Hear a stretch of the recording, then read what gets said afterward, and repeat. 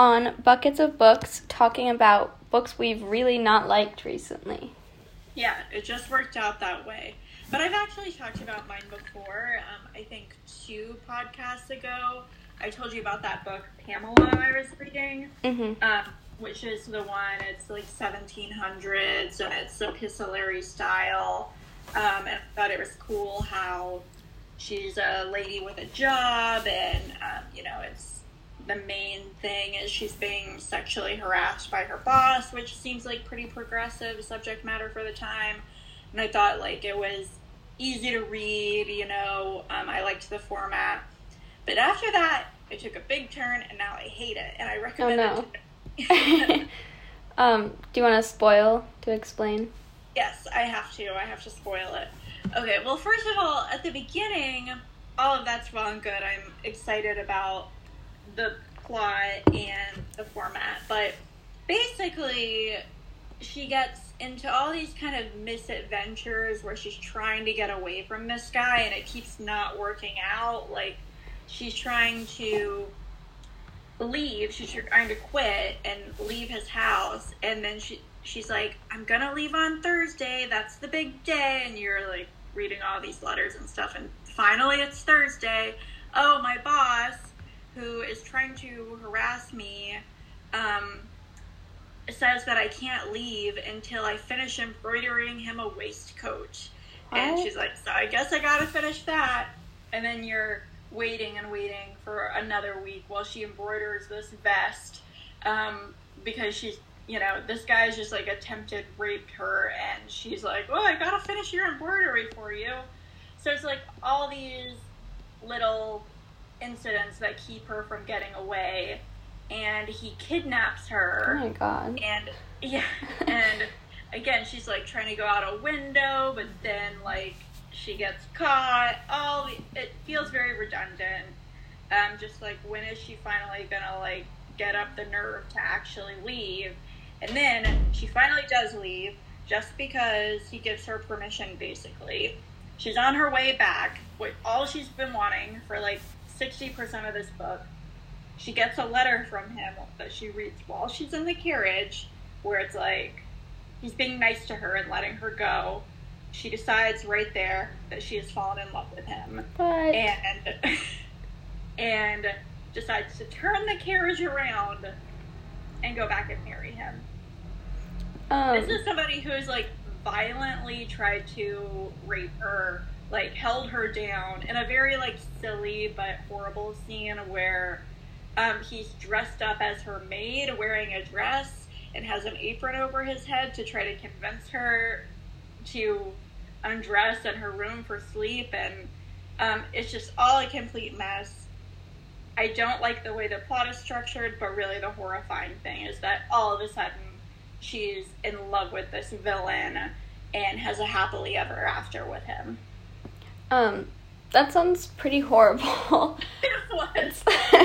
I had been, when you first started talking about it, a couple podcasts ago, I was, surprised by how seemingly, maybe not progressive, but modern it seemed, just where, these are issues we see today, and, I was sort of surprised that they were talking about it in a way that acknowledged the violence of it, but now it seems like some, very twisted, comedy almost, where it's more so making fun of her for being the victim than it is this, criticizing the situation, which is creepy. Yeah. In the beginning, it seems like she's, such an innocent, she's very girlish and young and naive, and at first it kind of seems like she was building up strength as she was, standing firm in her convictions, but overall, that dissipated, and she became just a caricature of a virtuous woman, and just a complete cliche, where just the whole point of the book feels like she held on to her virtue, which is the most important thing a woman has to offer, this book is saying, and then because she did that, because she stood firm, and because she was virtuous, she got the prize, and she got to marry the man, and it's just not the message at all that I was expecting us to have from this. I knew it wasn't going to be perfect because of the way they were writing it at the beginning. They were saying, like, you know, this is your greatest gift, and her parents are saying, we'd rather you come back dead than, you know, with your virtue compromised. So obviously it's not that modern, but it just, I felt like it was set up for something that had a lot of promise that just completely cut short in a way that I really hated. Yeah, that seems awful. I would totally convinced me not to read it. I know, and it's a pretty long book too. The worst combination. Yeah, but I felt like I had to finish it to, like, see if it redeemed itself and make a final opinion. And it wasn't very hard to read, but it was long. But then I had to come back here on the air for all of our listeners and, you know, make sure nobody thought that I was still into this book or went to read it on my recommendation, because it's, like, one of the worst things I've read in a long time. Yeah, it sounds horrible. I similarly just read a book that I really hated, and I was trying to think of other books that I've, like, hated or, like, really just, like, felt so strongly about how much I disliked them. And there are a couple books that I, like, stopped reading halfway through or towards the beginning, but that wasn't because, like, I hated the book. It's because I just, like, found the book boring. But my English class this semester is satire, and we just finished reading A Confederacy of Dunces by John Kennedy Toole, and I hated it. I really, every single day in class I would be talking about how much I didn't like this book. And I liked we read, like, Fight Club and Lysistrata earlier in the year, and, like, I loved both of those. But this is, I don't know, you might have read it, but it is, it, like, won the Pulitzer, and it came out, I think, or it was published, like, in the 60s, and it's a picaresque novel, which basically means, like, all of the characters are, like, these very cartoonish caricatures, and no one really changes. So everyone, if they're a bad person, they're a bad person the entire time. And it's a satire, so, like, it is satirizing different aspects of our society, but basically it follows the main character, Ignatius, who is just, like, the definition of, like, a gross person. Like, if you had to imagine, like, the absolute grossest person possible, it would be him. Like, he's mean to everyone, he's, like, physically gross, he's, like, he's sometimes the narrator, and when he narrates, it's just, like, I don't know, he's just, like, a disgusting character, and it's not, like, I don't know, I sometimes enjoy when there's a character who is hard to like, or unlikable in a book, but he is, like, the author was aware of what he was doing because it was a satire, and so he really purposely made him, like, as horrible as he could possibly be. And then he doesn't change at all, and he doesn't ever realize that what he's saying is terribly wrong, and he doesn't realize that, like, you can't act like that, or when people do this, you can't do, I don't know, he's horrible. He's horrible the entire time. But then the book itself was, like, very long. It was, like, 400 pages and, like, this heavy, heavy book.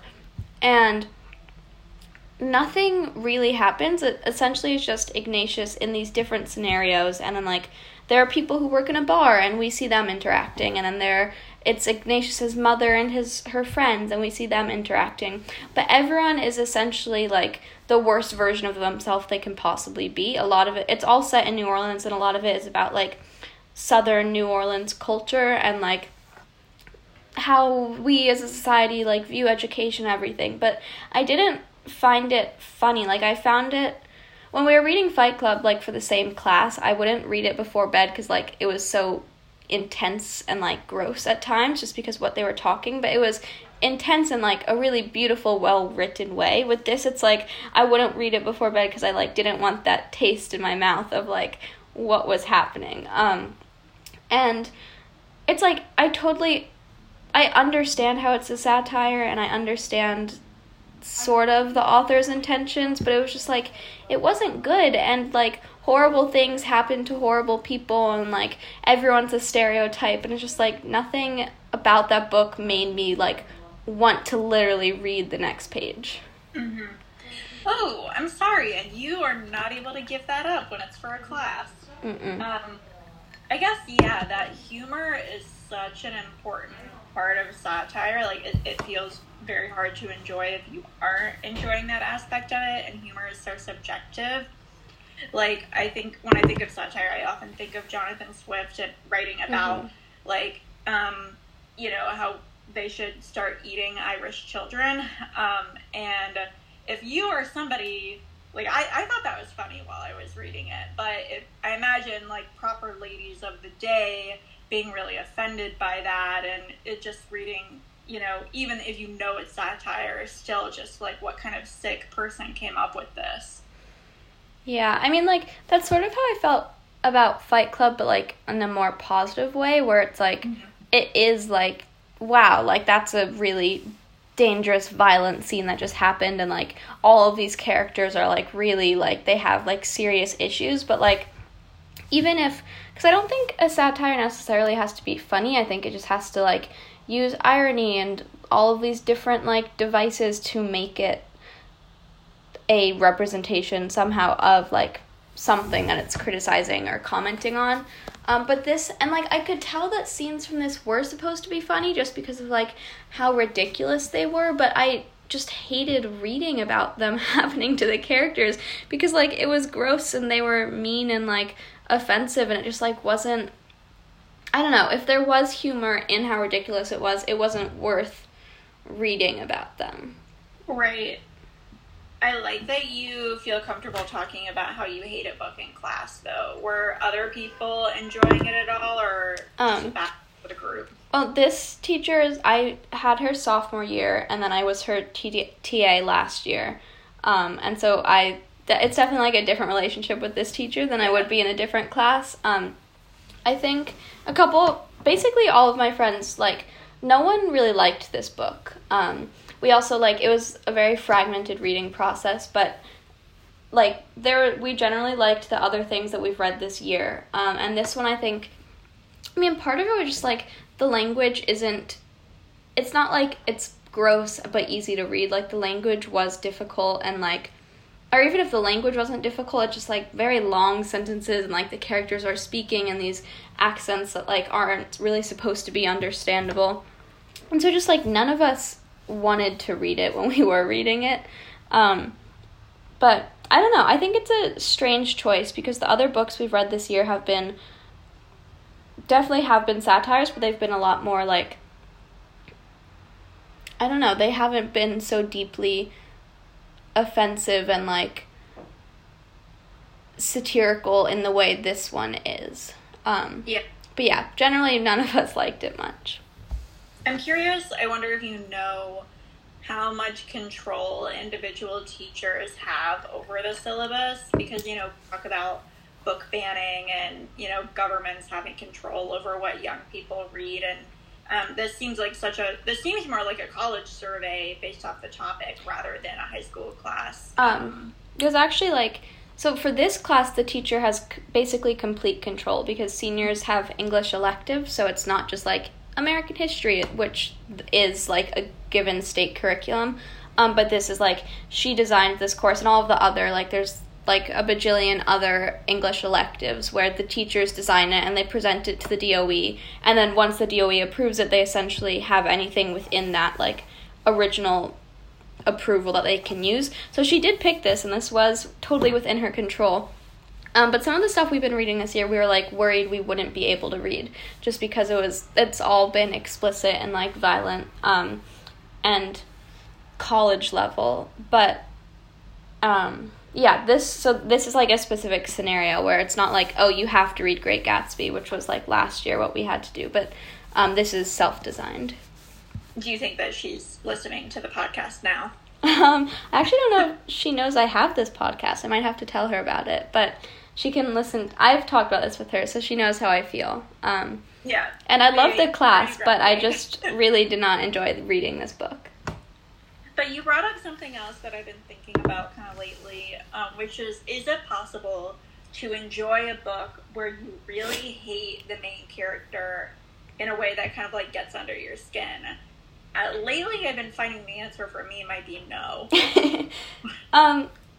I was thinking this, like, as I was speaking just now, because I know I said a lot about how much I hate the characters, but it really, my only issue isn't with the characters. Like, I really didn't enjoy any other aspect of the book, like the writing or the quote-unquote plot. And so I think this is a specific scenario where it's just everything perfectly against what I wanted to be reading. But I think there's a difference between you as the reader not liking the character and the author writing a character to be difficult to like. Mm-hmm. Like, I think a lot of the Secret History characters are not great people, and we obviously love that book. I actually gave it to my friend today because she wanted to read it. So now we are enticing her too. But, like, I think a lot of those characters aren't good people or likable characters, but I still enjoy reading about them. But then there are some books where it's, like, the character is supposed to be likable, and I just, like, find them annoying, and I just, like, don't empathize with their scenario or what they're saying. And I think usually those are more, like, rom-com-y, like, YA books. But I don't know, I think it depends. Yeah, it's like you said, leaving a bad taste in your brain, or just being not wanting that voice to have much to do with it. Like, the example I'm thinking of is A Heartbreaking Work of Staggering Genius, which I feel like if you're a man in your 30s, you're obsessed with that book probably.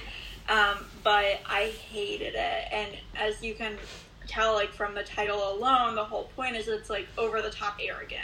Mm-hmm. And so grandiose and so self-aggrandizing. And that's the point, you know. It's very on the nose with the title and just everything about the way the writing is. And so if I try to complain about that book, people are like, he's doing it on purpose. I'm like, yeah, but it's not enjoyable. I don't like reading in this guy's style because I just think you're a jerk.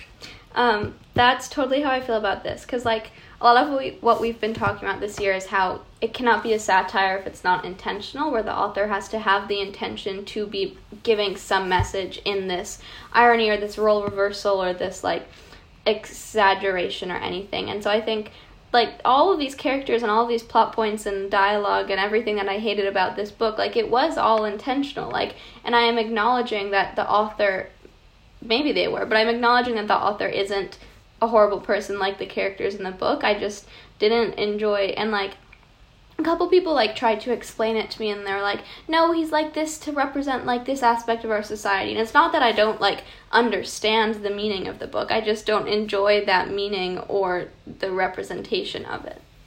Yeah, that's a good point. I think that The Secret History is a really good example, because they're all terrible people. They're not even anti-heroes for the most part. Mm-hmm. And you can really love an anti-hero. These are just people who you would hate in real life, but they're fun to watch, and their voices don't get under my skin in the way that other books do.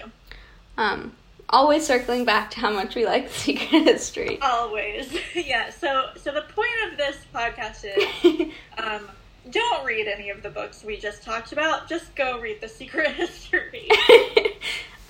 This was our rant episode, and we'll be back next week on Buckets of Books.